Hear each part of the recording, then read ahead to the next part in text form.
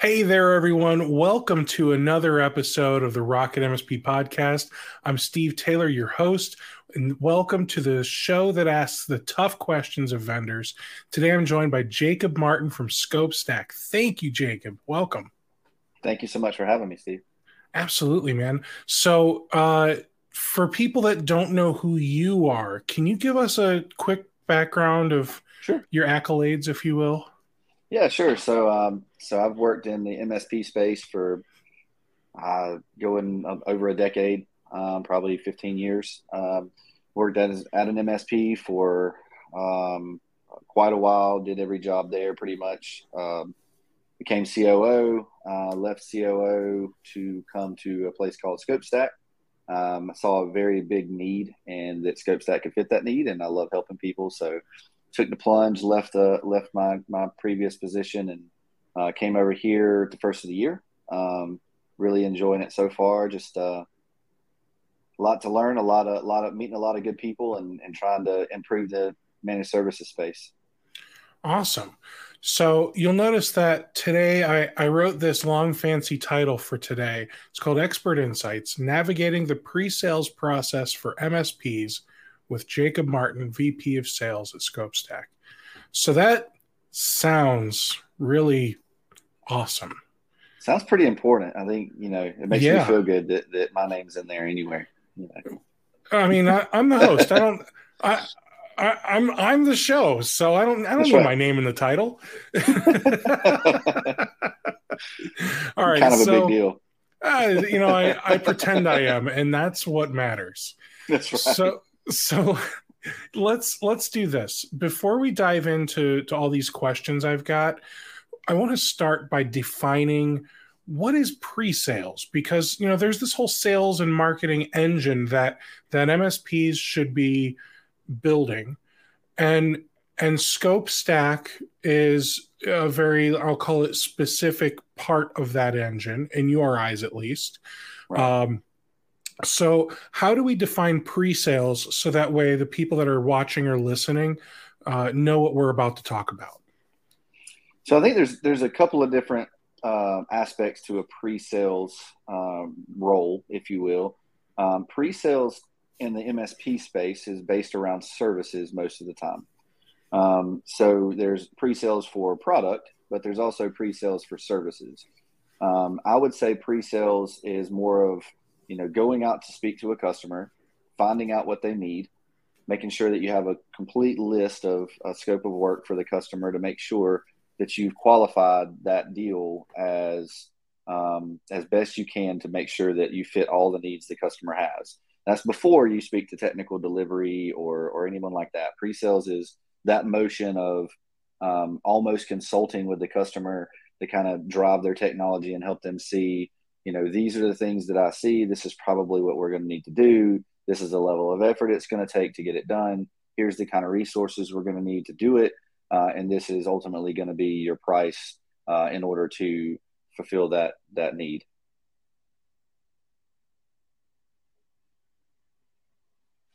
Guess it helps if I unmute myself every time without fail. All right, so that's cool.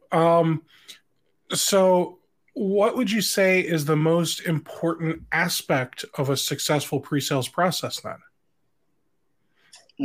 I think that's two parts. I think that there's not really a most important. I think that there's two things. One, listening to your customer is incredibly important. If anything, that's probably the most if we had to name one. But I think actually delivering what you sell, knowing that you can deliver what you're telling your customer. So there's never a time that I think you should fluff it and just assume that something can be done. So I think making sure that you are telling your customer something that you know to be true. And if you don't know, then tell them you don't know.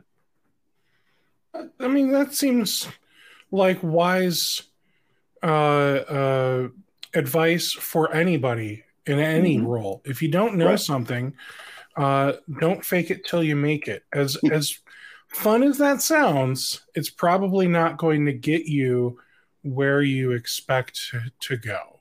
It might be fun at first until you actually don't make it. And then it turns into a disaster. So, Yeah. Yeah.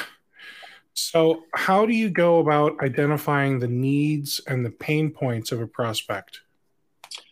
So asking the right questions, one, but also sometimes the customer may not know what their needs are. They just know their pain points. So I think it's up to us as technology providers and solutions experts to be driving the technology for the customer. They shouldn't necessarily come to us and say, "Hey, I'm worried about getting phished. I need security awareness training."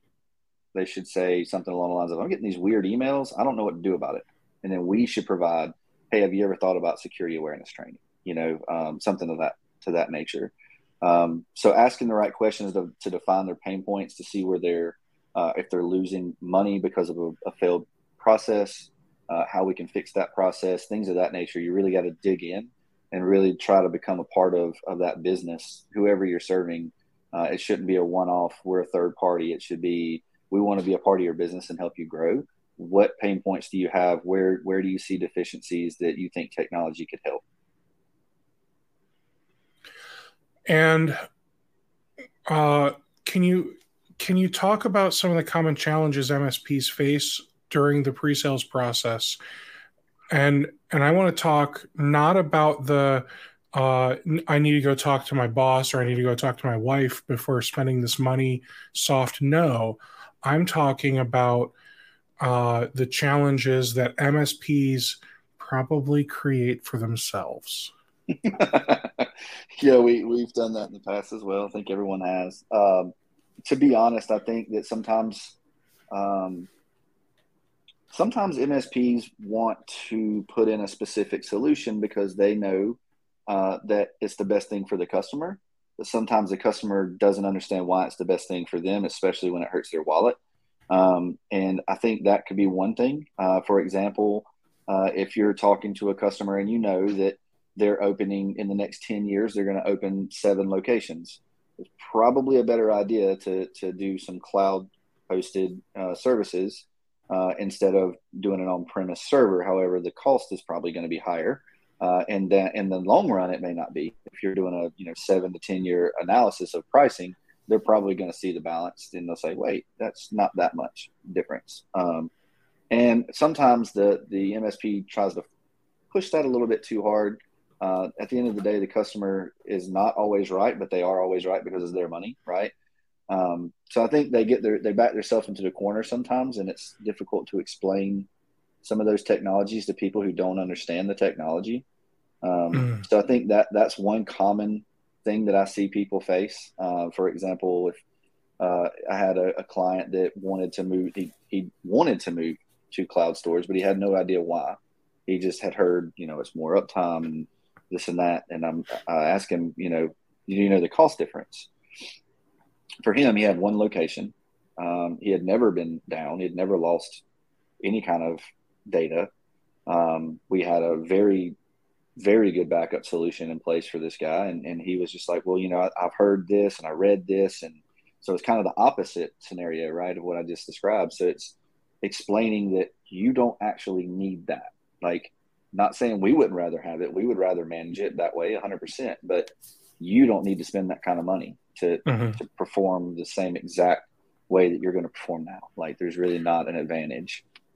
And I gotta say, one of the most common ways that I used to set myself up for failure was by simply not having a pricing conversation toward the Oh, beginning. And I'm talking again pre-sales. Like I mm-hmm. want to um, I want to qualify everybody because I think there's a difference between a prospect and an active customer, right? Right. If it's an active customer, you've already got an idea of what their budget's like, what they're probably going to say yes and no to, Mm-hmm. etc. Right? When it's a prospect, this is a new relationship. There may not be a relationship at all. It may be, your first or second time talking with them, and you need to make sure you're not wasting your time. I think that's one of the biggest challenges MSPs create for themselves is they waste their own time. Oh, They 100%. Yeah. So, and I'm sure you're going to tell us how ScopeStack later on is going to help us waste a whole lot less time, right? Sure. Cool. So since we talked about pricing, um, what role would you say price plays in the pre-sales process on I your would say side of it's, things? I mean, I would say it's a pretty large portion of it. I think that it's all in the way that you explain and lay out your plan.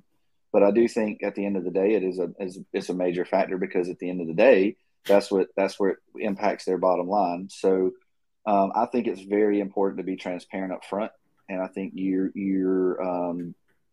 very first and second conversations, you need to be able to make sure that that customer feels confident and can trust you. Building trust and knowing, letting them know that you're an honest person is definitely going to weigh in heavily when you say this is how much money it's going to cost.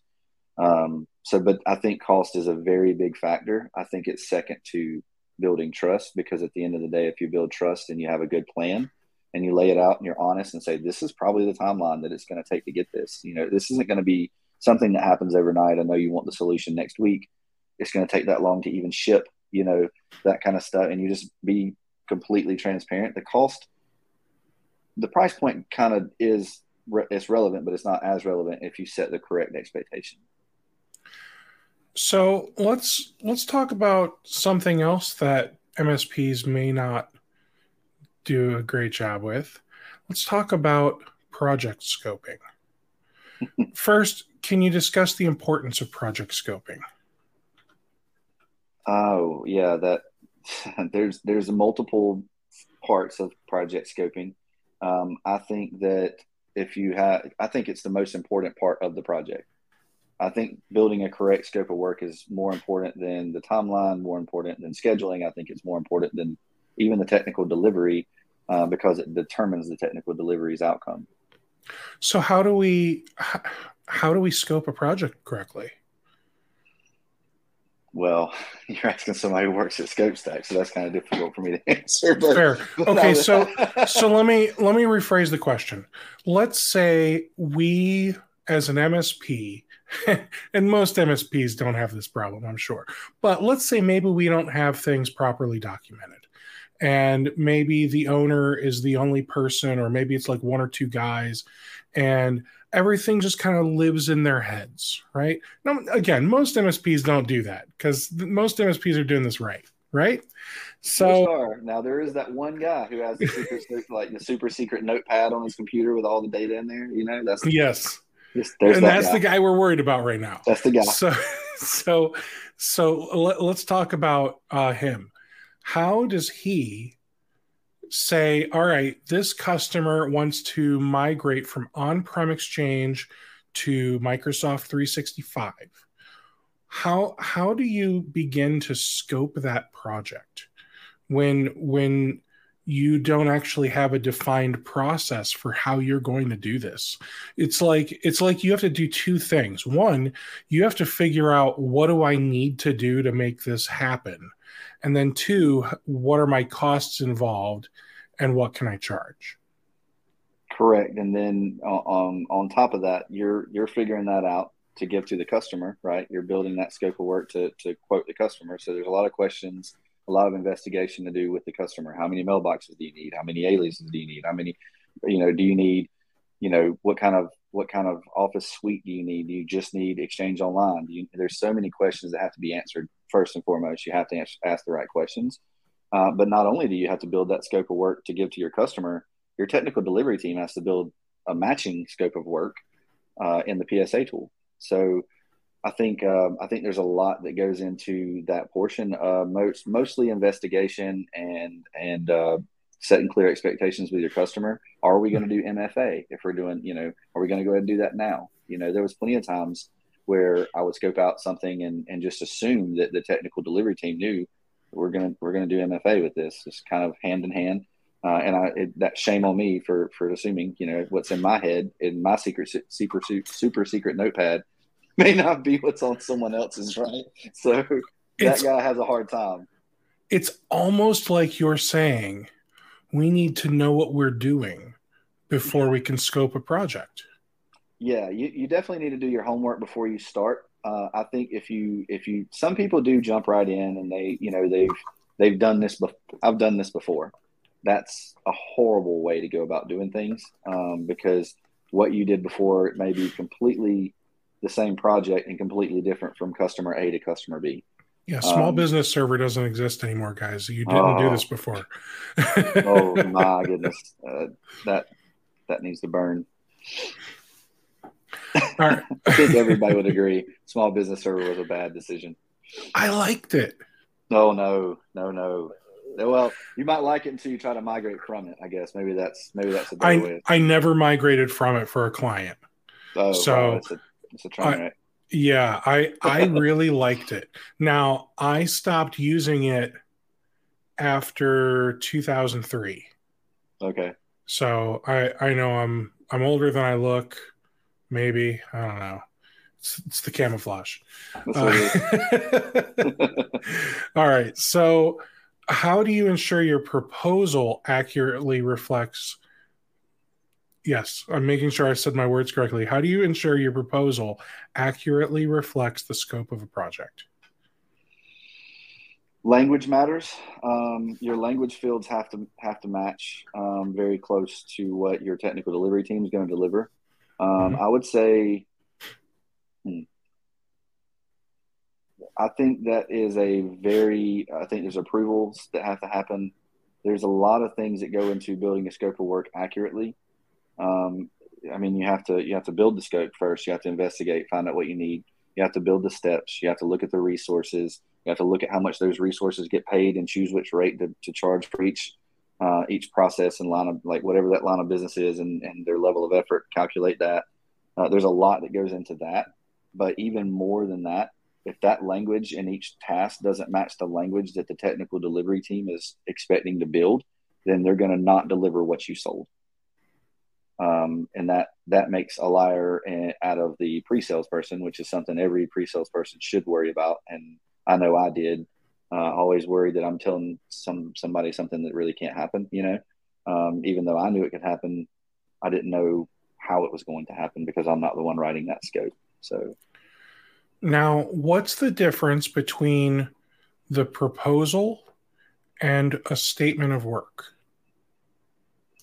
Does ScopeStack have two different things there, or So is the scope of work would be what you're building out in order to give the statement of work, if that makes sense, or the proposal. I would consider the proposal and the statement of work the same thing. okay? The scope of work and a statement of work, I would consider two different things, if that makes sense. Gotcha. It A does. statement, because sometimes you don't want so. Sometimes when you have a scope of work, it's going to have a lot of technical language built around what that service is, right? But if you give that to a customer, they're not going to understand the gibberish that you put on there. So a statement of work may not even include all the tasks in the scope of work. It may just say the top level, this is a wireless AP deployment, and underneath it, it isn't going to talk about building out SSIDs and all that. They have no clue what all that is. So sometimes you just leave that out. I think John, the founder of ScopeStack, one of the founders, he always says, you may not want to show the customer how the sausage is made. And that's true. A lot of times you don't want to, because it's just, you're going to get the deer in the headlights. They're going to have 1,000 questions, and it's going to lead to prolonging the project when they really, I'm not saying they don't need to know, but if they're not technical enough to understand it, which most aren't, they shouldn't be. If you're talking to a doctor that's, a neurosurgeon, he's working on people's, brains. He doesn't need to worry about what an SSID is. You know what I mean? Fair. So I would say that a statement of work or a proposal would be the same, but a scope of work is completely different. So, how do you leverage feedback from the customer or prospect during the process, during the pre-sales process, to improve your proposals? I'm big on feedback. I love feedback, positive or negative. I think that you can always improve.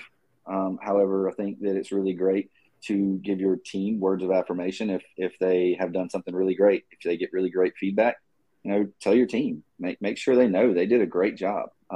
But if there is a mistake, or if there's something that was a little slower than the timeline should have been, that feedback definitely helps to say, okay, we really need to hone in on this process and find out, what did we do that we could have done differently to make this not take 5 hours and only take 3?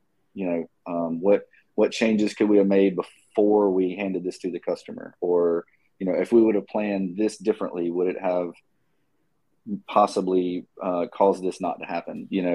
I think feedback is critical in that, because if it's honest feedback, and not, something that's, you get some of those, no customer's ever done this, I'll just stop there. But no customer's ever told us, that we should have done something faster, or maybe we should have done this better or something, and it not be true. So that's never happened to any MSP, I'm sure. Ooh, rapid security response. Enter your password to apply the macOS security response. Ooh. What's the worst that could happen? Let's restart. Have you tried rebooting? Oh boy. So we've got really active chat today, and I'm loving this. Right now they're not even talking about what we're talking about. They're talking about password managers. This is hilarious. That's great. So, all right, let's see. LastPass, don't recommend it. I think you just did. No. Just because the words came out of my mouth does not mean I'm saying buy it. All right, so let's see here. What are some best practices for managing expectations during the pre-sales process? Ooh, that's a good one. So I think conversations. I think you can gauge the customer by having conversations. I don't think, if you're in the middle of a project, there should be two things happening. And a lot of people may disagree with me because people hate meetings. But I do think there should be an overview, not a meeting, not some kind of, let's not waste a whole bunch of high-level resources time talking about tasks. But there should be a high-level overview of your projects internally. And I think that should be relayed to the customer externally more frequently than not. I would say weekly. If you're in the process of a project, I would think at least weekly you should have a conversation between the team that's delivering, the technical delivery team, pre-sales, and then the customer. I'm a big advocate of communication.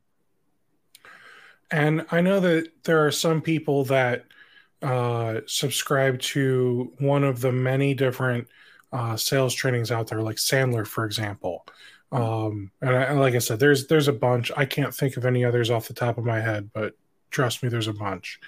So many of them say, like, they almost dictate, here's how you should run your sales engine, right? Here's what a sales meeting should look like.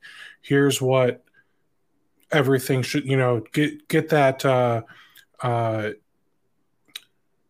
make an agreement at the beginning of the meeting so that way it's okay for them to tell you no, things like that, right? So how do you customize your pre-sales approach, that thing that Sandler says don't change? How do you change it based on the size of the prospect or project? That's because you're not going to do the same thing if someone's like, hey, I need a new laptop versus, hey, I need to migrate 1,000 mailboxes. This is true. That's true. I will say, I'll give you that, but I disagree on some of the other stuff that Sandler says in that aspect. I think that every customer's project should be treated exactly the same as far as they deserve the same attention. Okay. I don't necessarily think that building a second or third domain controller is any less important than an email migration. I don't think that deploying 50 to 100 computers is any less important than deploying a network infrastructure stack. I think that they deserve the same amount of dedication, same amount of resource allocation, if you will, to as far as this person is an expert in this subject matter. This person's a security analyst. He should be installing a firewall, not a network person. I think that kind of thought should go into every project. But you are correct. If you're deploying a laptop or you're deploying a server, obviously there's a difference there. And I think that's going to be a case by case basis. There's a lot of people that have project teams or there's other people that have subject matter experts that work only in that specific arena, like network security, and then there's some that have a mixture of both. There's lots of different scenarios, but I would say just knowing your client probably would help you more than knowing their size. So it doesn't matter if you have a client that has 50 employees or you have a client that has 2,000 employees. If the client that has 2,000 employees is really laid back and they've been a customer for a really long time and they're just, they're very kind and understanding, and then you have one that has 50 employees but they're a real jerk, you're going to have to manage that differently. You're going to have to wear kid gloves around the 50 client and not so much on the 2,000 person client. I think it's more about the client than the project, I guess, is probably the easiest way to say that. So let's pivot a little bit here. Let's start talking about success or measuring success. So what would you say some key metrics or KPIs that MSPs can and should track during the pre-sales process are? And don't worry about explanation of why or any of that. Just give me top level overview, bullet points. What are some metrics that we should be tracking? I would say, there's quite a few. I'd say that the two most important to me in say a pre-sales process is going to be your buying window and your conversation rates. That's probably the two that I would go with. Did you say conversation rights? Rate, like how often you're having a conversation. Sorry. No, you're good. You're good. It's the southern drawl, man. It gets everybody. Don't worry. All right. Now, how do you use these metrics to identify areas of improvement in the process? Sure. So I think you should identify your buying window, and if your buying window starts to look like it's closing, then you probably would measure that against a low conversation rate. I think that it matters to have the amount of conversations you have is going to allow that window to stay open longer, or you deliver the project, right? So those are the two biggest ones that I follow. In my opinion, if you have somebody who's ghosting you, that doesn't mean they're not going to still come through, but it also doesn't mean that you don't need to be sure that they understand we have all these other projects. Don't be afraid to tell your customer, if we can't get an answer by this week, we're going to have to push this project behind other projects. And I just want to define buying window is, I know on average it takes me 90 days to sell an MSP proposal. So 90 days is my buying window. And if I've got a sales proposal out there for 105 days, the chances of this closing is next to nothing or whatever, right? Yeah, I would assume that they've already went somewhere else. That's when they get the, hey, is there any interest left? Should we still be having conversations? One of those kind of discussions should be had if you make that 90 win. You should probably have that before the 90 window's up. Okay. Now, conversation rates, is this just how frequently you're having touches with the client? I would consider them I would consider them touch points, but I would also consider them moving the needle. Like, depends on what the conversation is. If it's just, hey, we're still investigating or we're still looking at your product.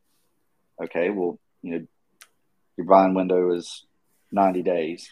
It's been 30. What next steps do we need to take? Is there another demo? Should we come do a walkthrough? Whatever the case may be. If we're talking about MSPs, it's probably going to be more along the lines of, we know the buying window was 90 days. I'm sure you're getting other quotes for services. What would help us? What would help us get to the top of that list? Is there anything we could do differently to make sure that we're providing the most value that you can see between us and our competitors? Something that would really push that needle, not just, oh, we're still looking. Okay, well, don't just let them stop with that. You know what I mean? Mm-hmm. Really drive that conversation to a point where you're building a relationship. You're not just selling them something. You're building a relationship with them to make sure that they understand, they can trust you, and that you're going to do what you can to really help their organization. All right. I've got 3 more questions I'm going to do. Okay. I'm going to give everyone an opportunity that's watching live. If you have any sales questions, not scope stack questions, sales questions. Pop them in the chat, and we'll do our best to get those answered for you. So let's talk about sales pipeline. There's got to be metrics that you need to know how many people I need to get in my pipeline before, because it's a funnel, right? So I need X number of people because that's going to convert into X number of meetings, which will convert in X number of proposals. How do you measure that? Is there an app? There's not an app that I've used. I'm just old school, but I measure it by what the MSP can actually handle. Okay. And I know that sounds crazy, but if you were to take on more clients than you can support, your previous client, your current clients that may have been clients for years are going to suffer. So I was always of the idea of, this is how many clients that I know we can actually handle per month. And that was how I built my funnel out. And I basically would go in and say, okay, I think this one's going to land, and I'll get the buying window. This is a long-term sale. This is a large customer. They might take, 6 months to actually come back and actually say, we're ready. So I would put them in a different funnel. You have to build your deal stages. I use HubSpot. So when I say deal stage, I'm referring to HubSpot. But my funnels always went in deal stages. So I would have, 6 months out, 90 days out, whatever the case may be. And I would actually look at where we were internally. And if it were that I thought we could take on another one, then I would reach back out to someone and say, hey, we're actually going to have a spot open in May, whatever. If you're ready to onboard, we can push that up a bit, because I would try to lay that expectation out. Most companies have contracts with their current IT provider, so their buying window is already set. They're like, okay, my contract's up in January. I need to make my buying window between November and December because I need to be ready in January. And then we would always tell them it's better to have 30 days with both of us, because there's going to be some collaboration that's going to have to happen. And a lot of times people would just cut them off. Like if you get a customer from another MSP and they are disgruntled, they'll just cut them off. Like, oh, well, you're done. So if they do that and they still have 30 days, a month left, they're not getting paid for that 30 days. So it's always good to make sure you're onboarding 30 days prior to them leaving their other MSP, in case they're not professional MSP people, I like that.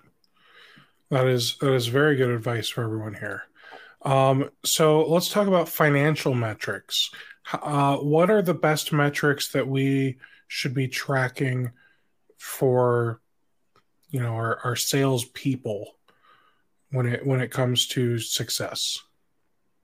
For your sales, can you ask that question again? I'm sorry, I kind of missed that. For your financials for your sales people? Yeah. So what financial metrics or KPIs should we be tracking for the sales process, if you will? So how, for example, do you determine what a quota should be if you're developing a sales process? Like I shouldn't say, all right, well, I'm going to make a sales process and sign up for something and give myself $100,000 a month quota, because that just seems ridiculous. Well, being realistic definitely is key. And I think you should, it's going to depend on the MSP again. That's a very difficult question in the MSP world. Selling MSP services and we're talking about customer acquisition, not projects, right at this point. Customer acquisition, that's what I'm talking about. Customer acquisition, you have to measure by what you're able to bring in currently before you bring someone else in, right?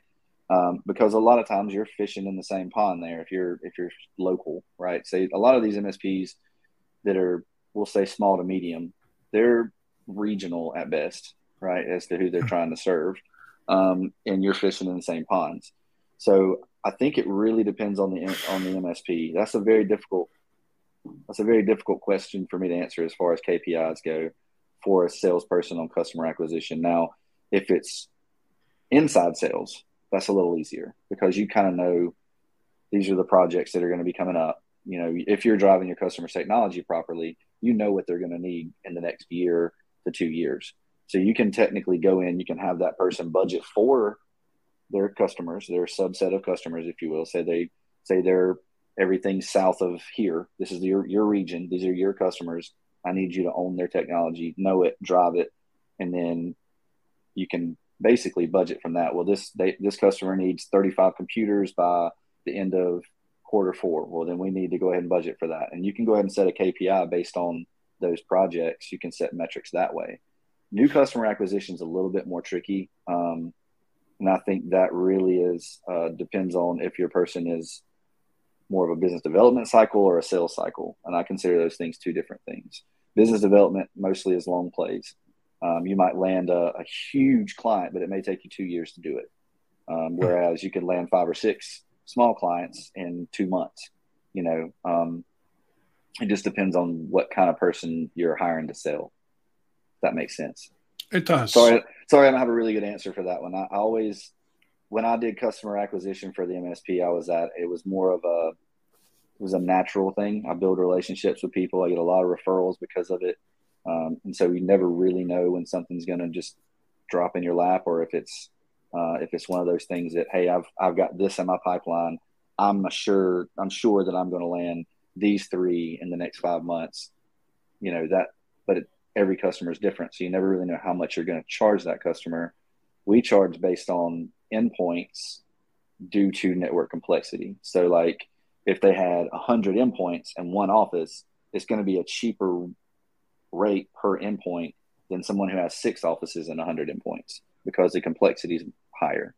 So we would charge more for that. So I know that's kind of a different way of doing things than most MSPs, but that's the way we did it. So it's really difficult to say, hey, I'm going to land this doctor's office in 6 weeks. There's 30 employees, but they got 22 servers. So it might be a little more complex than a doctor's office. It's all cloud with 50 users. So that was really a difficult metric to follow for me. I have one last sales related question, and it's a complex one. Okay. So I'm going to call this a 2-parter. So how do you measure a prospect's satisfaction of the sales process? Like, is it as simple as they bought from me, so they liked me, they didn't buy, so they didn't? Or is it more nuanced? Like, yeah, we know they liked us, but it just wasn't in the budget, or they went a different direction for another reason, and then the second part of that is, how do these metrics inform your business or sales and marketing strategy? That's a fantastic question. So I think that feedback is key. I don't think that any one sale is either purchased or not purchased for the same reason as the next one. So what I mean by that is, let's just say, for example, I quote MSP services for customer A, and I quote MSP services for customer B. And then, another MSP comes in and they quote the same exact quote as me. The difference is, let's just say I don't win customer A, but I do win customer B. Let's say customer A is a manufacturer, customer B is healthcare. Well, my company specializes in healthcare, which is why we landed customer B, not customer A. They specialize in manufacturing or whatever, right? So I think there's a lot of factors to that as to why you don't land a deal or why you do. At the end of the day, I think that the metrics behind it is a lot of feedback. I think you need to ask. You need to ask questions. Why did we not land this? Or why did we land this? Because at the end of the day, they're going to come to you and they're going to tell you the truth. Either your price was too high, common, that's a common thing. This person outbid you. And what you find most of the time is 2 years later, they come back and call you and say, I really should have went with you guys and not worried about the cost. That's God's honest truth. I've had that happen more times than not. And most of the time, I had one customer that came to me and they literally told me, I did everything you told me in the consultation to do. I bought the same backup solution. I bought the fiber from Spectrum. I bought the same access points. I bought the same switch that you said I needed. I bought the same firewall that you said I needed. I just went with this company because they were less expensive to manage it all. And I said, okay, you're calling me why? And she said blatantly, her words verbatim were, because they were terrible and I should have known I was getting what I was paying for. So you can use metrics like that, that kind of feedback in your next conversation. You can use stories. Stories sell. That's just the bottom line. Stories will sell you faster than anything. So if you go into a customer's office who you feel like is like, I got all these quotes, I got to look at pricing, and then you pull that out and you tell them that story, it's going to persuade them to think, at least, maybe he's right. Maybe I do need to listen, and maybe I do need to pay attention that I'm getting what I'm paying for. Don't undervalue yourself, and what you bring to the table.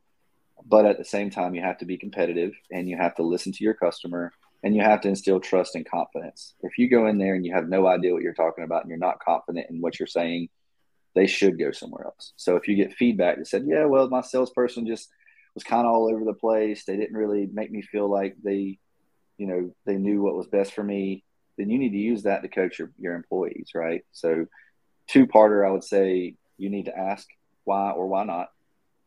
Don't get upset when someone specializes in something and you don't get a sale because you didn't specialize in it and they do. It happens. We got a lot of healthcare customers because we specialize in healthcare, and we beat out some really quality MSPs because we specialize in healthcare. And so that just happens. So use those metrics to either say, we're going to dive in and we're going to learn HIPAA laws. We're going to specialize in healthcare. If you really want to make a difference in your business and you're willing to put in the work, then you can say you put in the work and you specialize in healthcare, and next time you'll have something to go up against. So ask the questions. That would be my answer. Ask the questions and find out how to be better. That's fantastic feedback. So thank you for coming on here and doing this, Jacob. I do have some questions for you regarding ScopeStack. Elevator pitch. What is it? So ScopeStack is a pre-sales automation tool, a CPQ tool. It's basically, think about it this way. If you go out and you were to scope a project for a customer in pre-sales, typically you go through the process we already discussed. You're going to have to build out something in Microsoft Excel, probably put a proposal together in Word, give the proposal to the customer where it looks all pretty in Word, then come back, take the Excel spreadsheet, go up against your projects team, whiteboard everything, try to figure everything out, find out the solutions, and then probably go back to your customer and say, well, I missed this little part, whatever. But then you're going to have to go in and you're going to take that, build out your scope of work, assign a resource, a line of business, if you will, the amount of hours that it's going to take and how much it's going to cost. You have to build all those calculations in. And then after all that's said and done, your customer gets the official quote, they sign off on it. Then you're going to have to go to your project delivery team and say, hey, I need you to take this and replicate it inside the PSA tool. So what ScopeStack, go ahead. Now you said CPQ. What is that? Mm-hmm.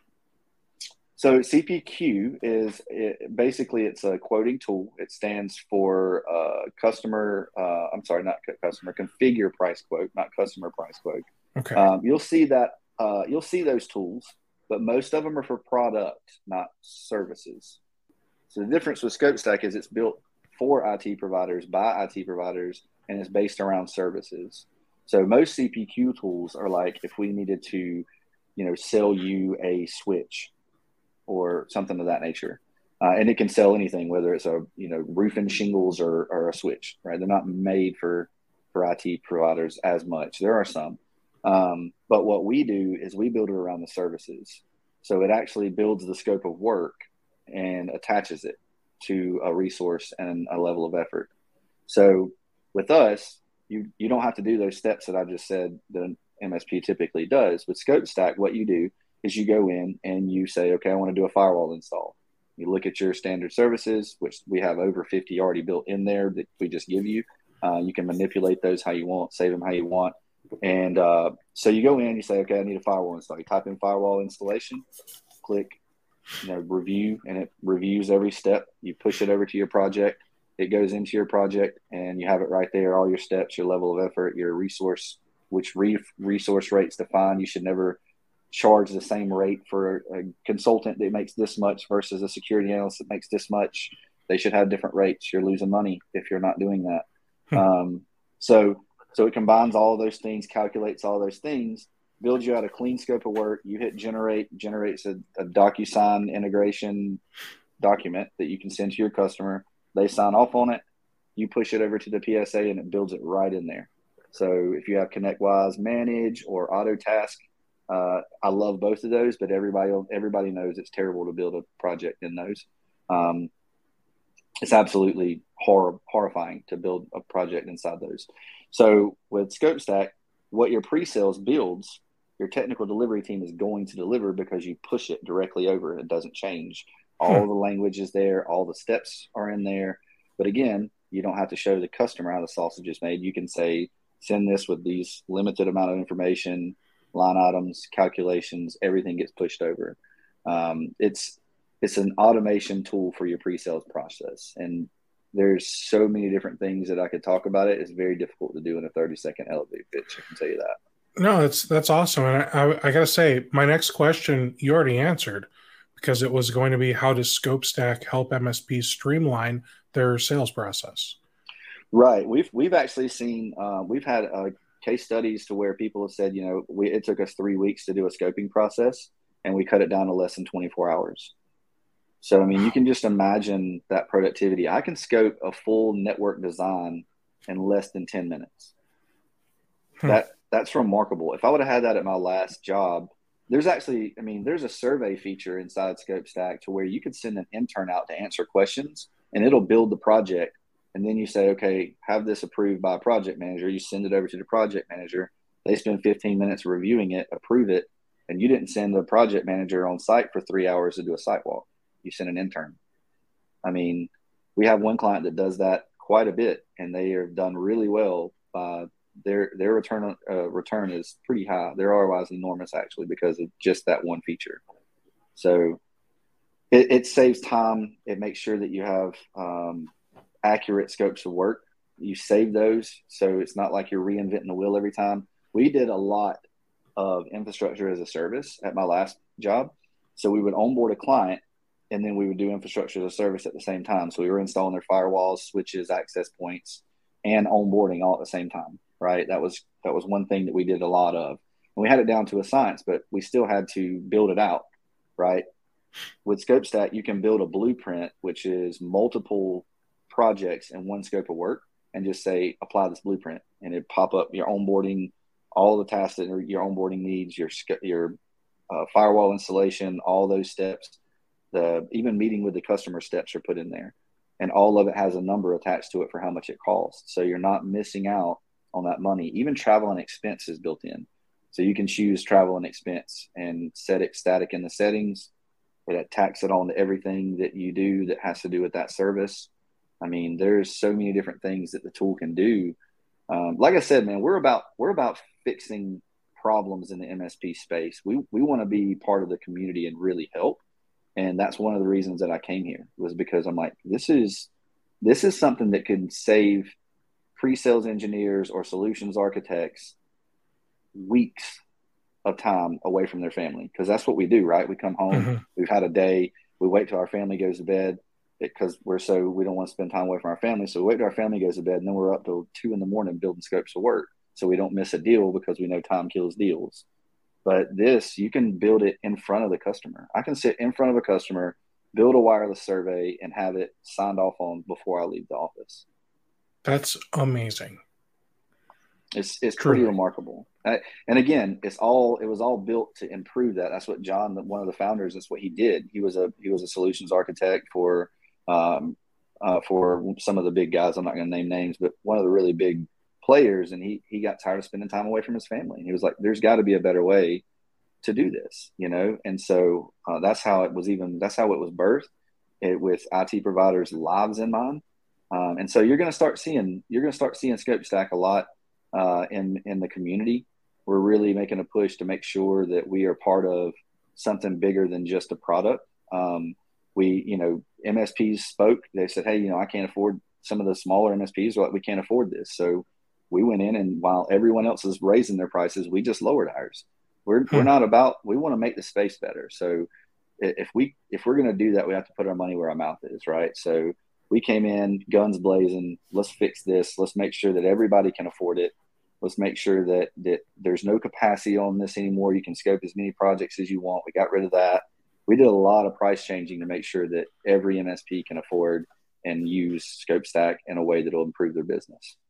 So what's it cost?